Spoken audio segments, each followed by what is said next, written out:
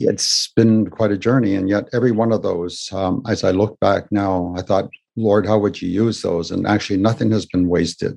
And it allowed me to relate to a lot of different people. Didn't matter whether they were on the street and homeless or they were in high positions, because I had been in each one of those arenas and had some understanding, which really helped me to navigate when I was trying to actually make a difference in somebody's life.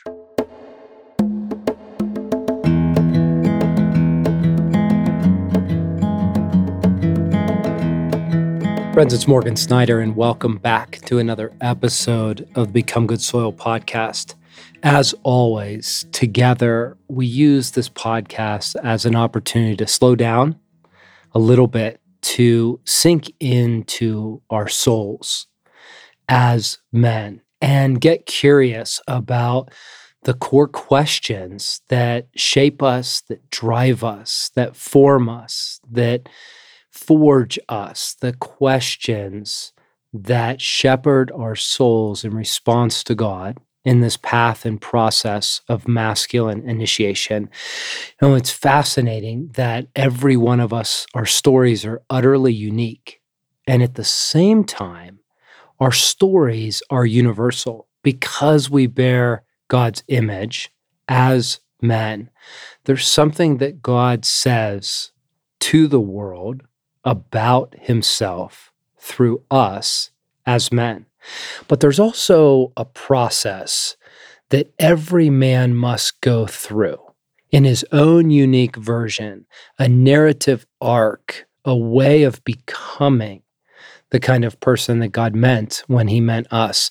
John Eldredge wrote about it in Fathered by God, where he really distills it down to these stages of masculine development and masculine initiation, which he labels boyhood, the cowboy stage, the warrior stage, the lover stage, and the king stage, all culminating in the stage of the sage, of the elder wise guide, and the father at the gate.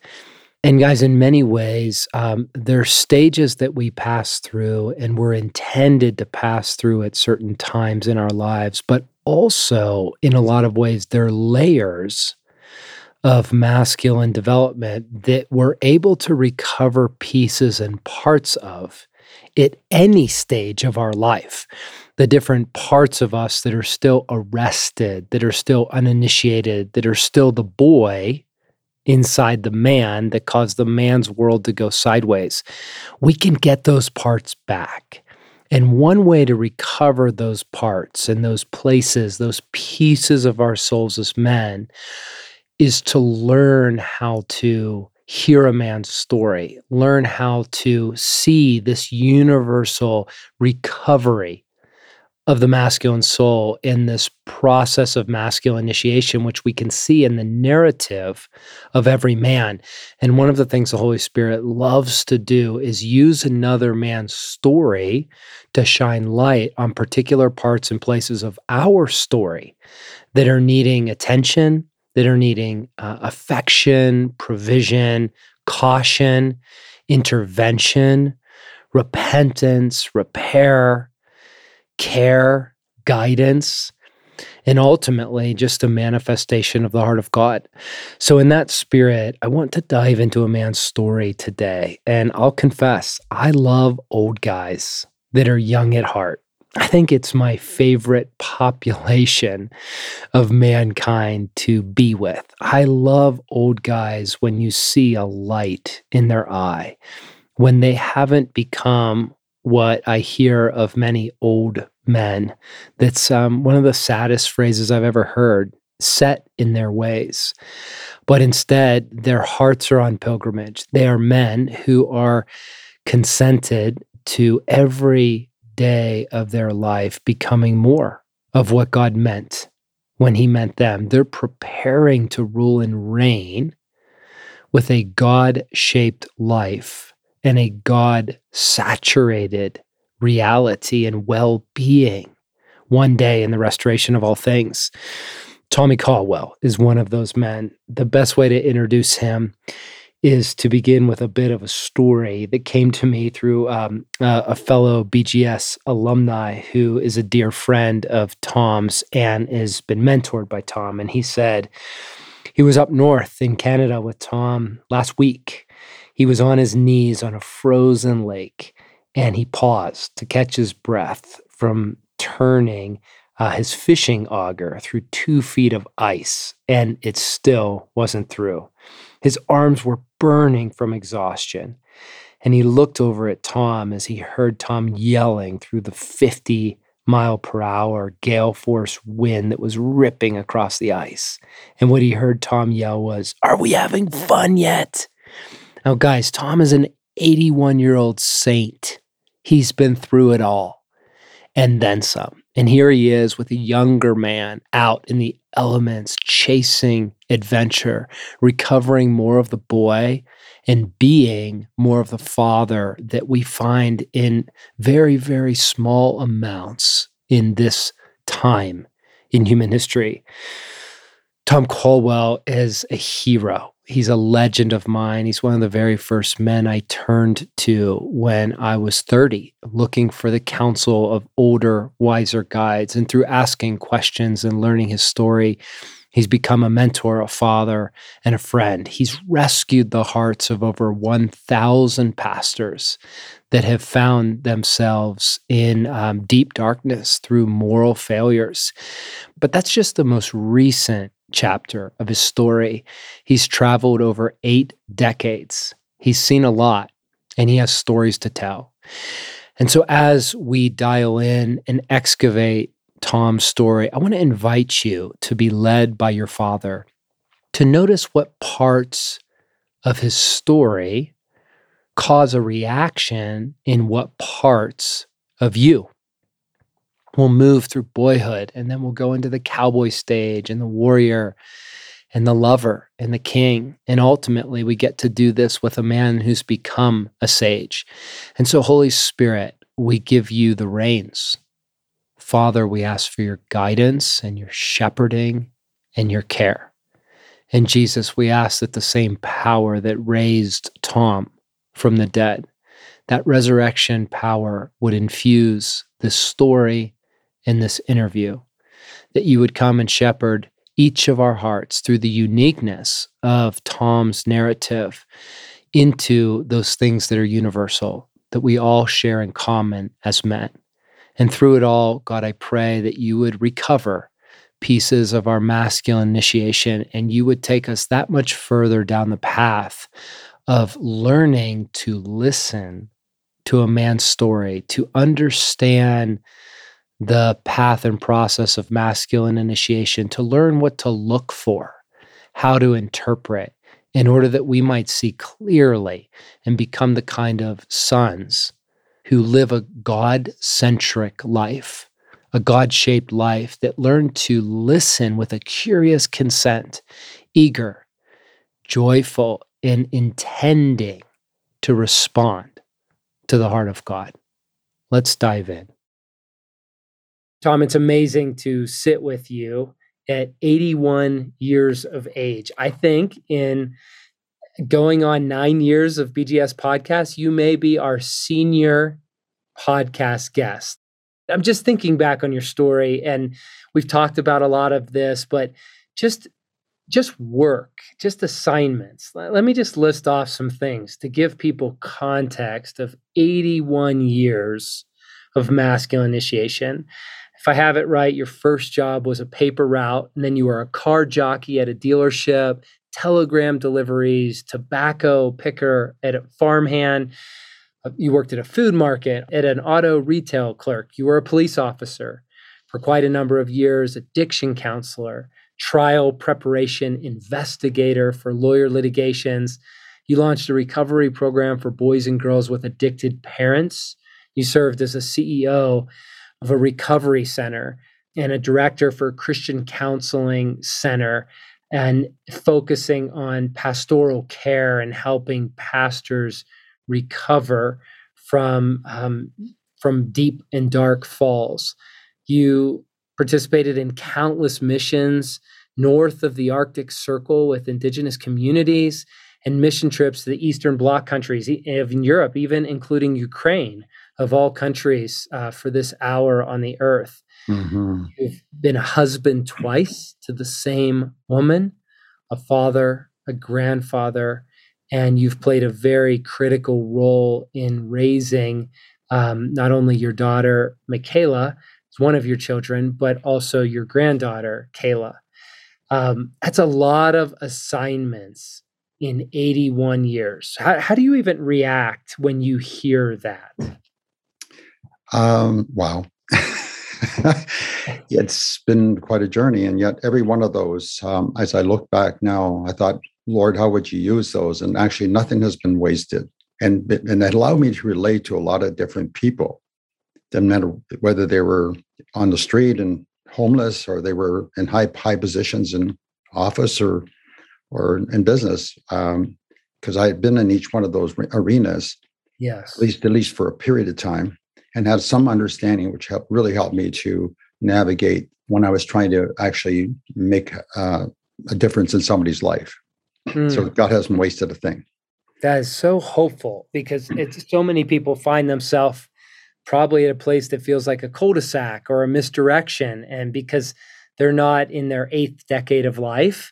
And so, yeah, Tom, that's very hopeful. And I think another way I see it, as I've just been sitting, marinating in your story over this last week, is the interpretive grid of your masculine initiation, of God forming you and forging you, of God maturing you and recovering parts and places that were lost or stolen along the years, and to see that he had some through line, he had some intention that was this tapestry of sorts that was all intended in some way, right? That even if the enemy means something for evil, God uses it for good.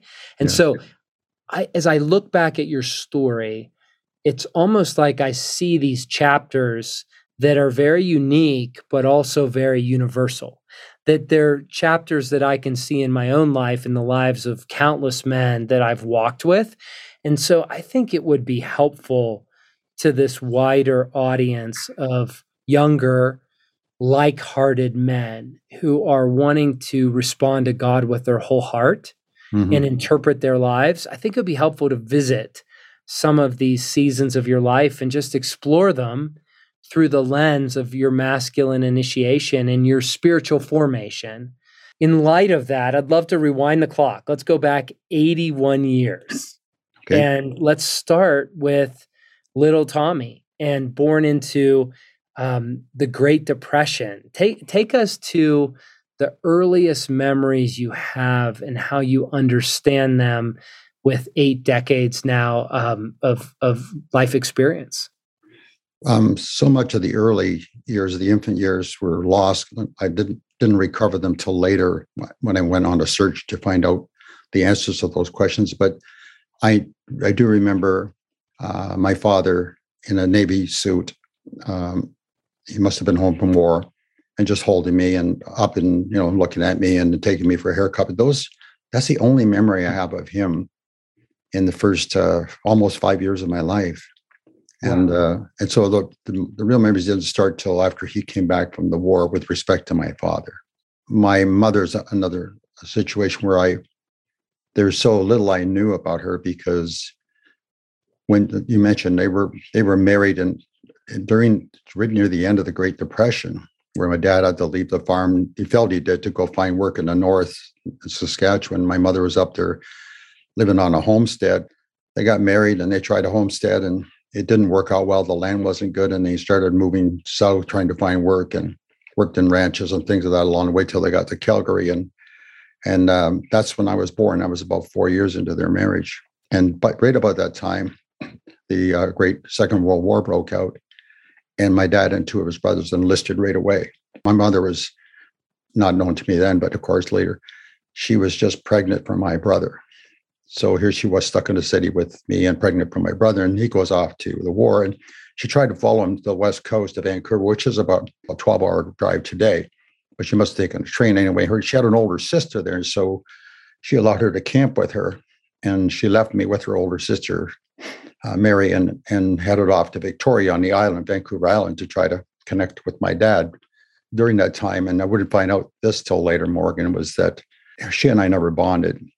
We stayed there for a while, but my Aunt Mary asked my mother to leave. They didn't have a good relationship either. And from what I understood through all that is that my mother had a real anger towards men. And that probably went back to when she was working in a hotel on the border town of North Dakota and Saskatchewan. And I suspect something might have happened to her, but I don't know that for sure. But my Aunt Mary said, Tom, she always had an anger for men. She just didn't trust any man. And that included your dad probably. So there was already a fracture there. I don't want to throw my mother or my dad under the bus more because I understand today that they were broken. Their lives were pretty miserable. You grew up with no plumbing and no electricity and trying to scratch out a living and the hardships of living through that. And then, of course, the war taking everybody off guard for 4 years, almost 5. The reality is I missed those stages of development. They're critical. There was no affection. Put you in a dresser drawer on a pillow. And when you cry, I fed you or I changed you. But I regret now because I know that you probably needed me to hold you. So those pieces were missing. And we know, I now know after studying Erickson and others that that first critical 2 years is so critical. A child needs maximum comfort and minimal uncertainty to trust himself and others in their environment. We know that now. And the trauma occurs at that age really, really suppresses the development of a child. And there was a lot of trauma. And I suspect there was trauma in the marriage that I'm not aware of, like consciously. It's probably there subconsciously, but I'm not aware of it. But I now understand more about the pain and that how trauma would shape my life. So, Tom, there's a transition that happens to a boy, as you've talked about. There's that essential developmental stage from about 2, 3, and 4, where we turn from mom and we look to dad for our identity. We look for his gaze, for his physical affection, for his care, and to see in his eyes who I am based on what we see. I'm curious, as you turned a corner into boyhood, what were some of those early memories as you were intended to move in adventures that were shepherded, that were guided, and opportunities to begin to not only have affection of the beloved son, but test the waters of your masculine strength? What were those days like for you? It seemed like a normal life at first. They bought a little house. I remember being able to play with my brother on the front, in our sleds and stuff like that. And I do have a few memories of that. And but it wasn't long after we were there that they separated. Didn't leave the house. My dad moved to the bedroom I had in the back, and my brother and I moved to the center bedroom. And then I used to jokingly say, it was not a joke for sure, I used to say the Third World War broke out. But it, no pun intended at all. But it was like the screaming and the yelling, and my brother and I would huddle together under the covers, and I used to make a makeshift tent with the sheets to say we're okay, we're in our fort, and we just cry ourselves to sleep. I don't ever recall my father actually striking my mother, but she was her pain was obviously so deep. She would continually to nag and nag and nag. Finally, he would come home from work and he would just have supper, and he'd just go lock himself in the room and turn on the radio, and he'd crank up the radio and listen to baseball or hockey or other things. And so that was really the start, Morgan, the beginning of a broken life. A badly traumatized little boy who was trying to figure out life on his own. As you said, you had very few memories.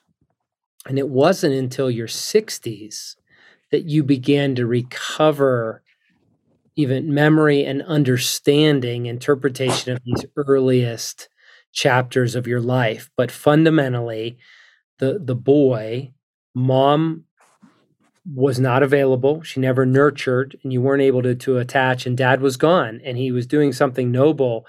But it also sounded like it was the easier thing to do to leave than to be home with her, right? To work through the complexities of the nuances of as a woman carrying a lot of brokenness in her own heart. And so you Yeah. come into the world and you don't have a sense of secure attachment, you don't have a sense of belonging, you don't have that you lacked the process of being shepherded into boyhood, where you're meant to go out and explore the world and try things on and make mistakes and experiment. But instead, the world was a very dangerous place. And I hear you saying that people were actually all very dangerous, especially adults.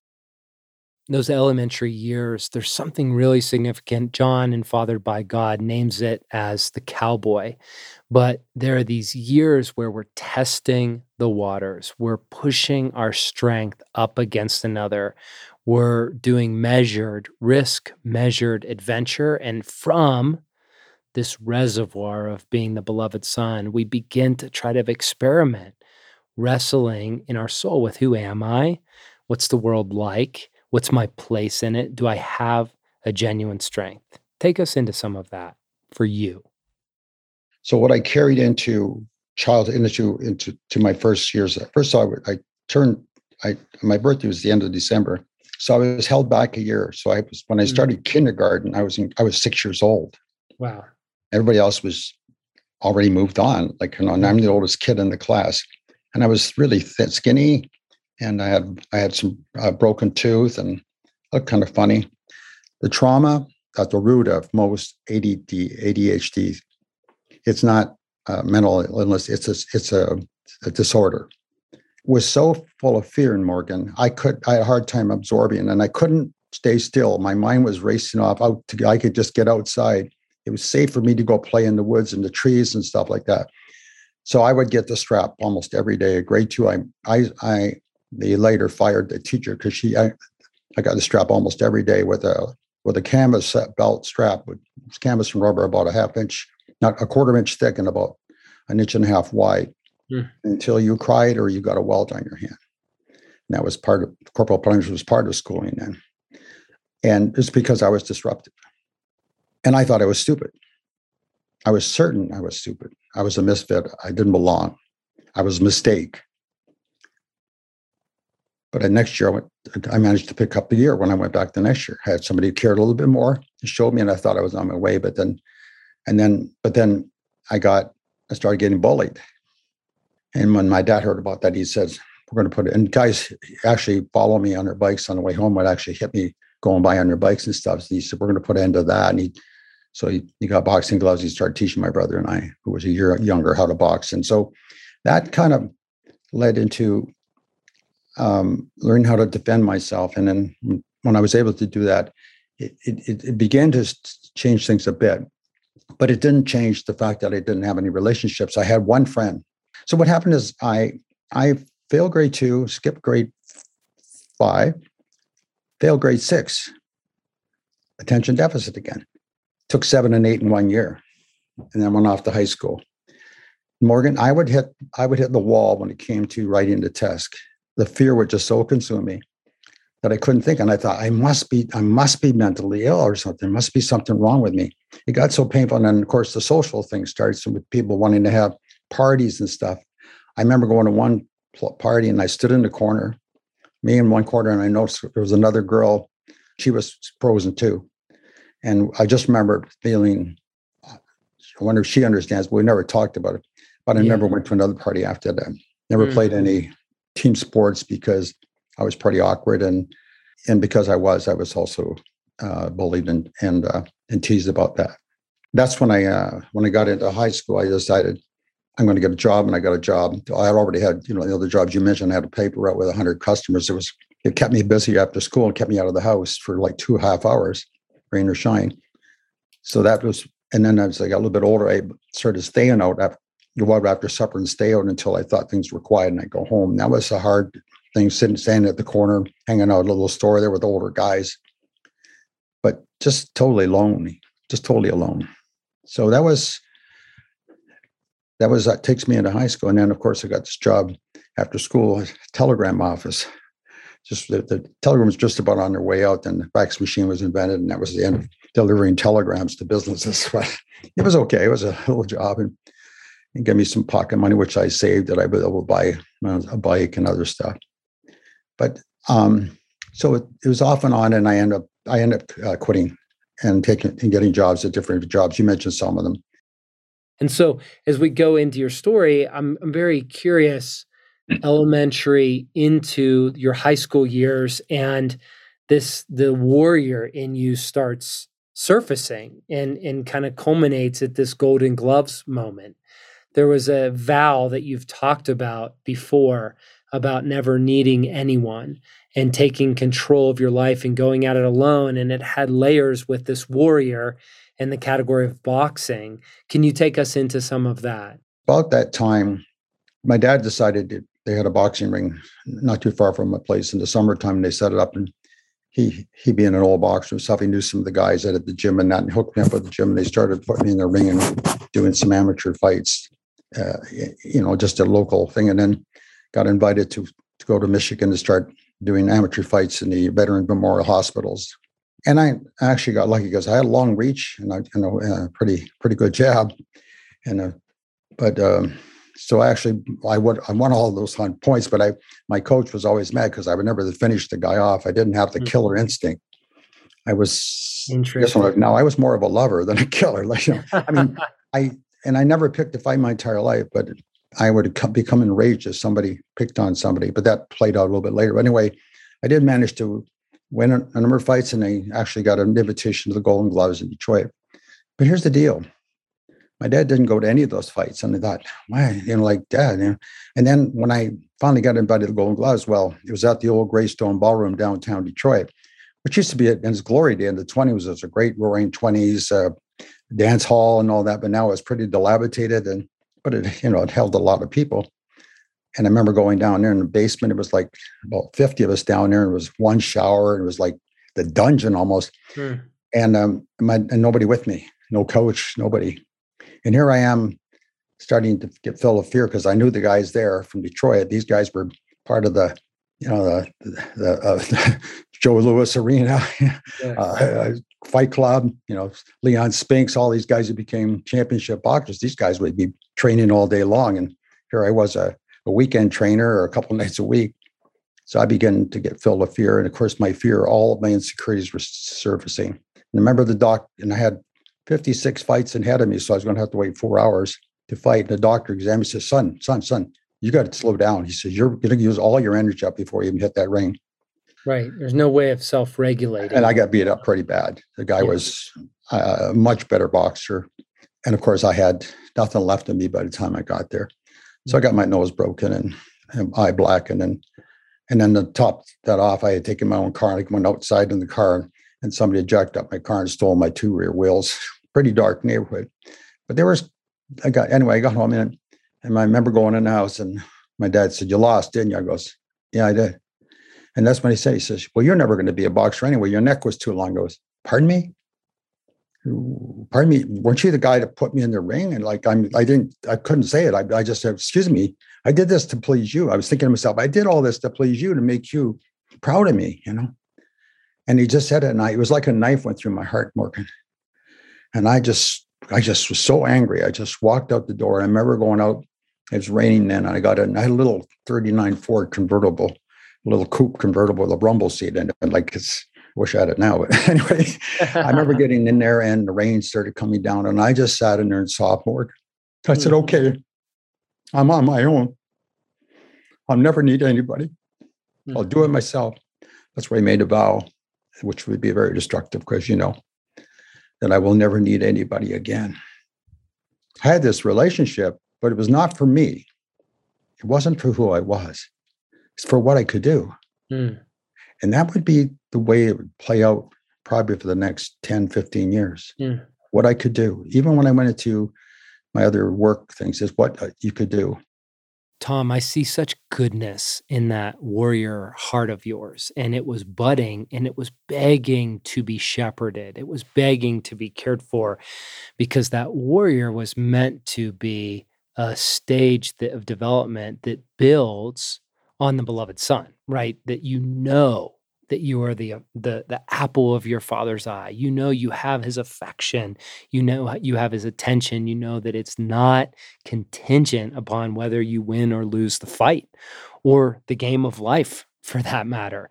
And so I see that heart of yours as a warrior that needs to be tested in immeasurable initiation moments, and just clearly just the orphan spirit that was on you for that big match, and the idea that you were in isolation, no one to interpret the anxiety and the fear, and no one to really shepherd you towards success. At the end of the day, the warrior needs the attention of a father who's communicating, you are loved, not for what you do, but for who you are. I love that quote. The most important thing about a man is not what he does, is who he becomes. Dallas Willard. Later on, that would be the glue that would keep me going. There was not much hope there. And when I returned to school, my dad moved out shortly after. My brother got a job, moved away. My dad moved out, and he had a machine shop by this time. He had worked at this concrete company as a machinist, and he basically, I don't want to throw my dad under the bus either, because he was a man of silence. But I found out all his brothers were. They didn't talk. They were farmers. They talk about the price of wheat. It's going to rain. It's going to snow. Is there going to be sleet? And they just didn't talk about. There was no emotions or no talking about feelings, of course. And that was there was a lot of that back then. Nobody had psychologist or therapist or Dr. Phil or any of that. But he did some things, Morgan, that and so did she. Again, I want to say my mother was this unhappy person, but unfortunately, when she would say belittle my dad, she turned around and say, "You're just like him." And I not to be crass, but she would call him a bastard, and I was the little bastard. And I was, what is that? Surely it's not good. I'm a little boy and I can't interpret it, but surely it's not good. So it was reinforcing the shame. And there was and then it was also about the time that my sexuality got messed up.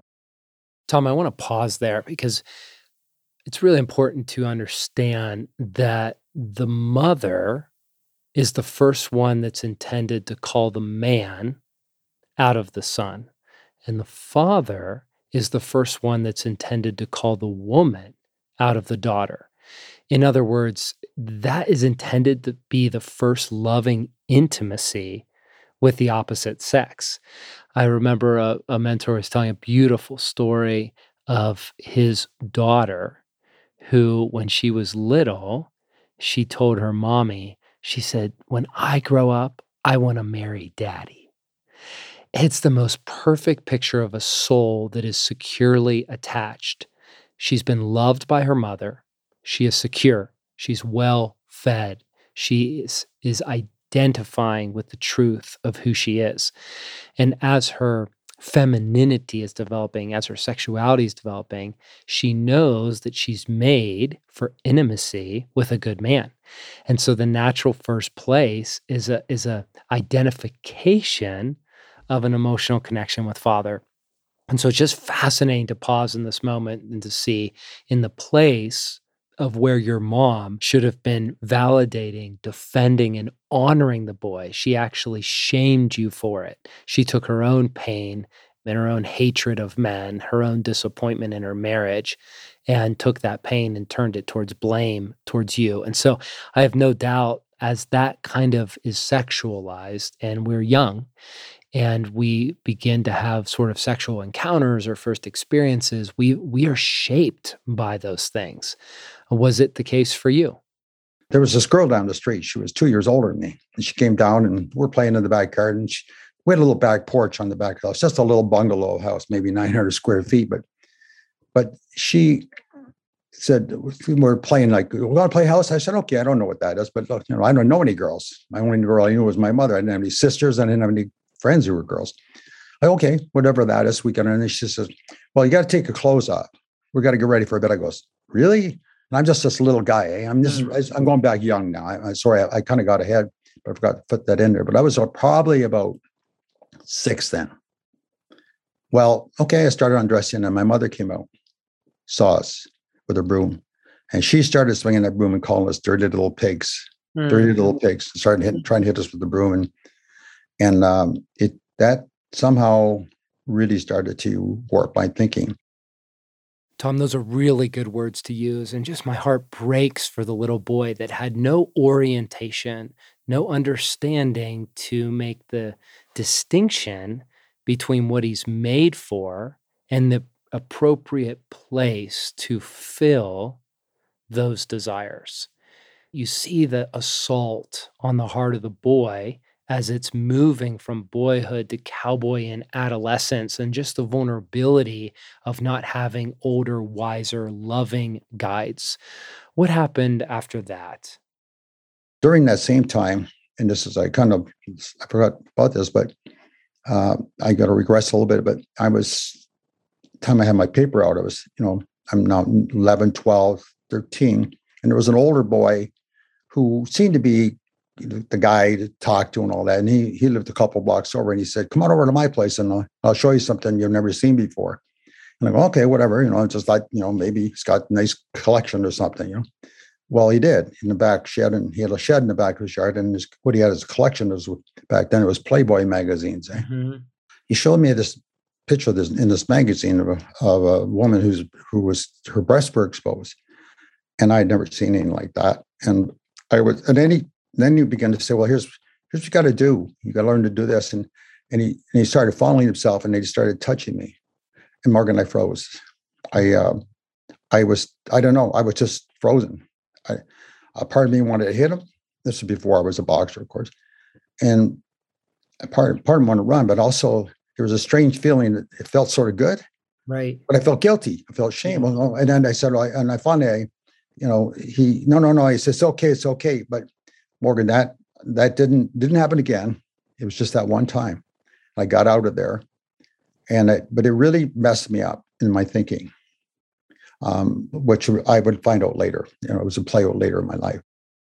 Tom, I think it's really important to pause here and just make a note of how common this theme is in masculine initiation. There are these moments that combine shame with pleasure, that they were intended to be good, right? Our sexuality is from God, and it was intended to bring pleasure and also be a place where we can offer pleasure and strength and care on behalf of others who are vulnerable and stand in need of masculine strength.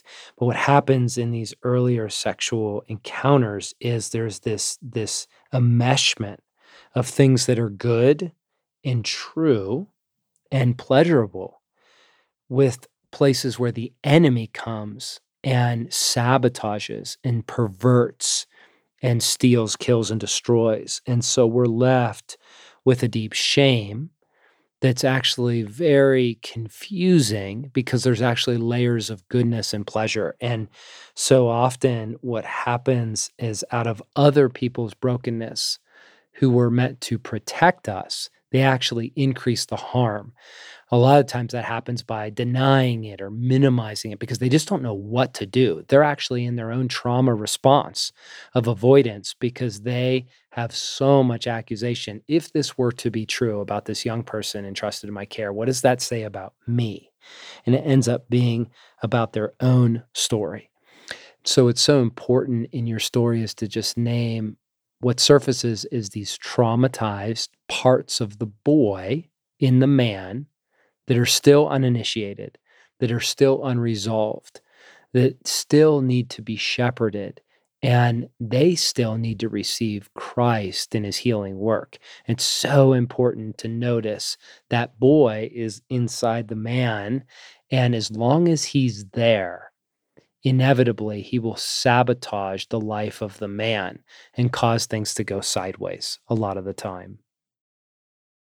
Tom, there's so much more of your story to unpack, but before we go into it, I feel compelled to pause and to linger on this idea and sort of this stage of boyhood into adolescence, young adult, and the trauma response of unfinished places, the boy operating inside the man. So before we get into full-fledged adulthood, I want to invite our listeners to pause and be mindful that anytime we are hearing another man's story, among many things going on in our soul, mirror neurons and a soulful response, remind us that we experience through their story, parts of our story being illuminated.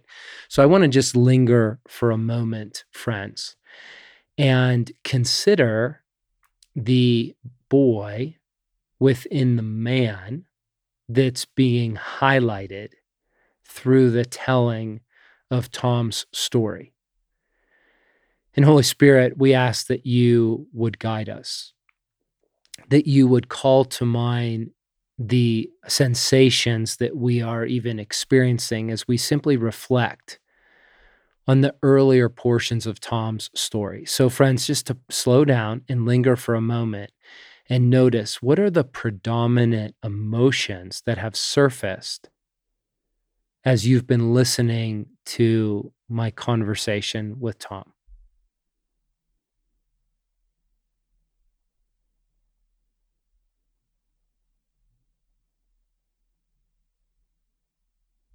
Each of us have different parts of us that are uninitiated, that are younger parts of the boy within the man. And so linger with me and be curious about perhaps just one of a part of you that is young, that is at arms with the older you, that has animosity, strained relationship, because you see each of these parts within our soul relate to each other, and they have different alliances, and some protect others and some harm others, but all of them are keys. They are keys to recovering the path that God is illuminating into the full restoration of the soul inside our being. And so just notice the emotions and notice where those might be rooted in your story or where you first felt that sort of emotion. Maybe there's a fear, or maybe there is pain of lack, distrust, shame of failure, the anxiety, or just being missed of something like Tom described, of having a severe case of ADHD, but it went undiagnosed. And the message ultimately was, there's something wrong with me. Or it might be a boy inside that, much like Tom, had to walk in the path of self-initiation and peer initiation rather than a father-centered story of initiation. Just notice what's surfacing. And Jesus, your immense kindness and mercy and compassion is what allows us to risk bringing these younger parts of us towards you. And so, friends, right now, I'm just inviting you to put the older version of you aside for a moment and to risk this younger part of you coming to the surface, to be in the proximity of Jesus, to feel what it needs to feel, to be honest about its confession or its response or reaction to life as it found it. And now what it does to make life work apart from God. Notice what's surfacing for you. And this is very unique to every person. But in this moment, I want to invite you to come with me to invite Jesus into this place, this particular part of me that I know through the fruit is lacking, who is lacking initiation, who is perhaps lacking celebration or validation. Jesus, show us your face. What do you want to offer the boy? And would the boy be willing to risk letting Jesus come and tend to him, to bring exactly what he needs. And if you're in that space and you're open and willing, then we can pray in agreement. Jesus, I invite you in here. I receive your compassion. I receive your mercy. And I am asking that you would come into this part of my boy and my story. I pray that you would heal my heart through your power and your touch, that you would heal my identity through your gaze, that you would heal my sense of depravity and lacking through a provision of your robust well-being. Jesus, I pray that you would come to this boy and demonstrate to him your resolute commitment to communicate your constancy of love, your constancy of protection, your constancy of nourishment, your constancy of friendship, your constancy of power. Jesus, we invite you in. We ask that you would do the work as we courageously say, we're opening ourselves to you in this place of very particular need. And Jesus, I pray that you would integrate this young place in me with the older parts of me, that you would allow this younger part of me to have a voice and to exercise the voice. And just Jesus, even right now, I tune in. What does the boy need? What does he need?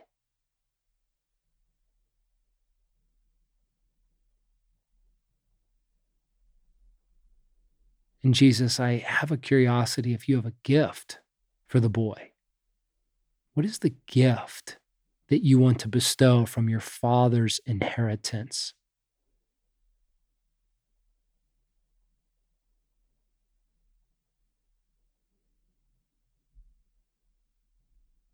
Shine your light. Jesus, I bring every part of me, known and unknown, under every part of your care and your kingdom.